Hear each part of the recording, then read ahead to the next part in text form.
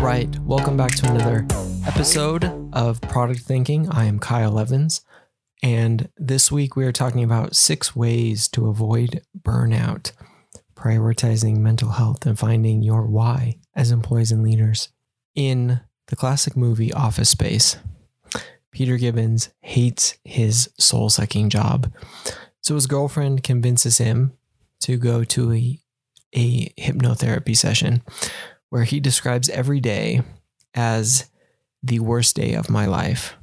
In a classic scene, he tells the hypnotherapist that ever since I started working, every single day of my life has been worse than the day before it.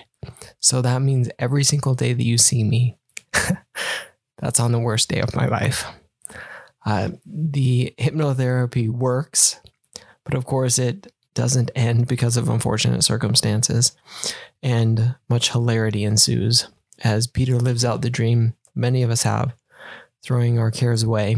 And though this movie is 20 years old now, it still holds up to the test of time better than most. Like many of us, Peter was probably burned out. We hear that term a lot, with good cause, especially over the past year with the pandemic and everything that's been going on. What does it mean, though? So what is burnout? The World Health Organization included burnout as part of the 11th revision of the International Classification of Diseases, or ICD, as an occupational phenomenon, though not a medical condition. And we generally classify it as a chronic workplace stress that has not been successfully managed. In an NPR podcast that I link in this week's newsletter, and you can find that link in the show notes, they describe 3 symptoms to watch for with burnout. Number 1, exhaustion. This includes physical, cognitive, and emotional fatigue. When we get just exhausted from all of the things that happen with work. That's the first thing. Number 2, cynicism or depersonalization. This includes mental or psychological distance from work and negative or detached feelings. So starting to become very, very cynical or distant or negative about the work that you're doing. Having those feelings of not wanting to work at all, kind of like in Office Space, where literally every day is the worst day of your life because of work. So that's number 2. Number 3, shame or inefficacy. So feeling incompetent or unproductive and blaming yourself for it. So those are, 3 of the key symptoms to watch for with burnout. Of course, we can all feel those periodically. You probably feel exhausted after a day of Zoom meetings or video conferences or calls, or cynical after certain meetings. But the key is that burnout is chronic. It is the chronic emotional or physical or cognitive fatigue, the chronic cynicism or negative or detached feelings, and the chronic shame or unproductiveness. All of those things coupled together over time, that really leads to burnout. We can get burned out if we don't successfully manage the stress of our workplace, and if it continues to add to the pressure without giving us any control over our situation. So what can we do as both employees and leaders? And that leads to 6 ways to avoid burnout. Number 1, take control. Not everything is in our control, and that fuels feelings of burnout. And when we feel like we don't control our work or our days, we can easily feel stressed. That stress can become chronic over time, leading to burnout. I've long been a proponent of guarding your time and managing meetings and your day, and wrote about those 2 things, guarding your time and prioritizing meetings appropriately, in 2 separate posts from a little while back. And I've linked those as well in this week's newsletter. So, check that out for those links. I'm also a big fan of the books Essentialism and Indistractable, where the messages are very, very similar. Take control of your time, schedule time for important things, and cut out the unimportant. I've taken that to heart with my work calendar, blocking time to get work done, not just for meetings. I also schedule time for family activities and other personal things, just like meetings with colleagues. These are actual events, and I want to treat them like that. And I'm fortunate I can. If you can take control of your time, do it. In a Harvard Business Review article, they offer some additional advice on taking control to avoid burnout. One of the things they discuss is controlling your perspective. You may not have complete control of your day or job, but you do have control over your perspective and how you react to events. Can you shift your mindset? What about your job is causing the most trouble? Can you refocus on some of the better parts? Secondly, can you control your stressors? With jobs, we all have stressors. It may be certain meetings or certain people or other aspects of the job. Can you control those things? Do you need to attend that meeting or interact with that person so frequently? If so, what can you do after to mitigate the stress of it so it doesn't cause you to burn out? Finally, as a leader, how can you give more control to your employees or your teams to allow them to accomplish the goals of the team and the company, but still have flexibility on how to achieve those goals? Not only will you get better outcomes that way, you will have happier employees by allowing them to own the way that they achieve their jobs and owning the outcomes of what they're doing. That's a huge thing within the OKR framework that we talk about frequently, is setting the direction and some of the ultimate goals, but allowing flexibility in how we achieve those and why that framework works so well in so many different cases. All right, number 2, find the wins. Most of us probably got into our roles for a reason. We enjoy what we do or some aspect of what we do. When we get burned out, we forget the why behind what we're doing, and we need to rediscover that why and find the wins.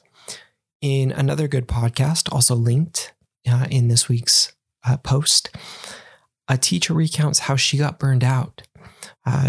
Teaching can be one of those careers among many where burnout is frequent. She was working nearly 100 hours per week, getting her students ready for college, yet most were failing still. And the more she worked, the less effective she felt. She was getting burnt out until she did something strange. She started a volunteer program on the weekends to help struggling students. And that, of course, may seem counterintuitive to add more work to an already overloaded schedule. But it reinvigorated her. It reminded her why she was doing what she was doing. She was there to help her students, and that volunteer program helped specifically with that. So what can you do to find some wins, even if they're small wins? What can you do to feel effective in your role? Can you ship some minor features? Can you deliver some slight change? Can you make a difference for someone? These wins will help you feel effective and fight off the burnout that comes with feeling like you're not achieving anything. All right, number 3, take a break. We all need to take breaks. The benefits of taking breaks are immense, while the consequences of not taking breaks can be dire. I'm pretty sure while we were in college, I recall this one story of somebody who had not slept in over 30 hours, I believe, and they were studying in the library, absolutely losing it. And I think getting up on the tables at some point and singing or something crazy like that. So getting the appropriate amount of rest is absolutely critical. In the US, we have a culture that glorifies working hard. That's similar in product development and technology. We want to work hard. We're hustlers. We're type A people. So taking breaks runs counter to what many of us believe, but we need breaks. We do better work by taking breaks. We think better when we take frequent breaks. We're better people when we work hard and take breaks. So how can we do that? Breaks during the day. Wherever possible, should take breaks during the workday. I understand this is more possible for technology workers and office workers, and I hope that becomes the norm for everyone eventually. We do better work when we work hard for a period and then take a break. In an episode of Star Trek Lower Decks, which is a great series, by the way, the captain becomes wise to the fact that everyone is padding their work estimates, applying a Scotty factor, if you will, which is saying that something will take 4 hours when in fact it will take 2 hours. And then, the captain gives them, 3 hours to complete the task. And of course, they're able to do it in 2. And so they have this extra hour to take a break and recharge and then get on with their tasks. So once she becomes wise to this idea that everybody is padding their work, she eliminates the padding and works everyone nonstop. And the crew makes a lot of mistakes, eventually leading to a near war and the invasion of their ship. It is a foreseeable and an avoidable mistake. So we need those breaks. We can also take breaks during the week. One team I work with takes a midweek break on Wednesday. This works well for them. It gives them a chance to recharge midweek. I find that I personally don't do well if I don't take time on the weekend to recharge, which really is what a weekend is for. If you spend it working, you miss an important time to refuel, and you really start to feel burned out as you get back into the work week. Also, get outside.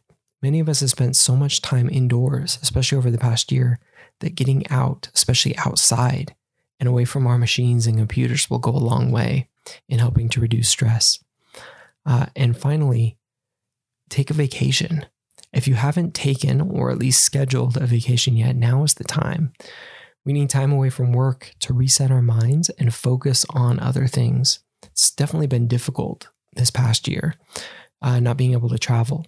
But even if it's just to stay home, we should all take vacation. If you haven't forgotten your work passwords when you get back, you know it hasn't been a long enough time away from work. That's how I like to gauge it. All right. Number 4, change it up. Routines can be great. They can help decrease our cognitive load so we can focus on higher level tasks.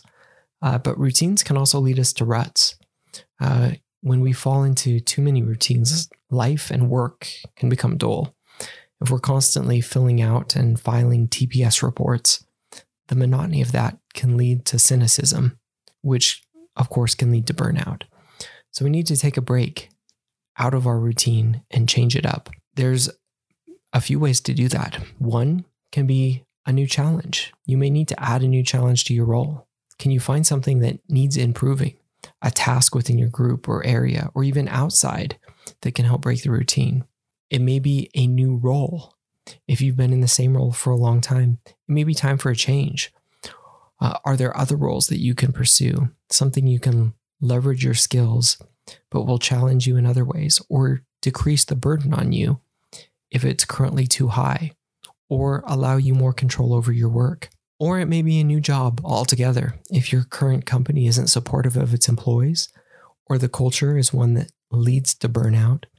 It may be time to find a new company where you can be successful. You need to ask yourself, will you be successful if you stay? Or will you continue to be burned out? If so, it may be time to move on. Number 5, pursue your passion. I've always been a huge proponent of pursuing passion projects and other hobbies. In fact, I arguably have too many side projects and hobbies, but I enjoy learning new skills and trying new things. So I will probably continue to do it, probably to an excess. In his book Range, David Epstein discusses why outside interests are so important. He says, rather than obsessively focusing on a narrow topic, creative achievers tend to have broad interests. This breadth often supports insights that cannot be attributed to domain-specific expertise. So having projects and hobbies and passions outside your job will allow you to disconnect from your job, give you better perspective, better insight, and help you avoid burnout. And that is a win all around to me. Finally, ask for help. You shouldn't deal with burnout alone. Like we mentioned before, burnout is a workplace phenomenon. Our workplaces cause burnout, so they should be part of the solution as well. Talk to your leaders and managers about ways to deal with burnout. Do you have too much on your plate? Are there ways to lighten the load? Is it not just your role, but a cultural problem? What are some of the short-term and long-term fixes that you and your team and your company can work toward? And burnout, of course, can lead to more serious mental health issues. And you shouldn't feel like you need to face those things alone. Outside counseling is an option. Whether or not you are getting support at work, you don't need to go it alone. Burnout is a serious issue. It can lead to more serious mental health issues if not addressed appropriately. As employees and leaders, we need to identify the signs of burnout and head off these issues before they become bigger problems. We can encourage ourselves, our colleagues, our teams, and our employees to avoid burnout by taking the steps above. Remember, it's about looking out for each other, and that's more important now than ever. So hopefully these tips are helpful in identifying and avoiding burnout. We've also got in this week's newsletter a couple of other interesting reads you can check out. A couple of things that have caught my attention are the chip shortage that has been ongoing. You probably keep hearing about it. I know I do. GM has been shutting down plants. Samsung may not launch a few phone models. I have a link to an interesting article about that. Another interesting thing that's been on my mind is, will we be able to sell shares of ourselves in the future? It seems like that's where we're headed. ISAs, or income sharing agreements, are becoming more and more standard. BitClout is a new product that has recently been launched. There is an article I linked to in this week's newsletter called The Ponzi Career that shares some of the things that I've been thinking about as I've been listening and hearing about some of these things. I don't know where this is going, but it has a fascinating angle to me in many different ways. So check those out. Again, hopefully this has been helpful in some tips and ways to avoid burnout. If you like what you've heard and what you read, be sure to share and subscribe to the newsletter, productthinking.cc. You can follow this podcast, of course, anywhere you listen to podcasts. And as always, I'm Kyle Evans. You can follow me on Twitter at Kyle Larry Evans. And I will look forward to seeing you next time. Thanks.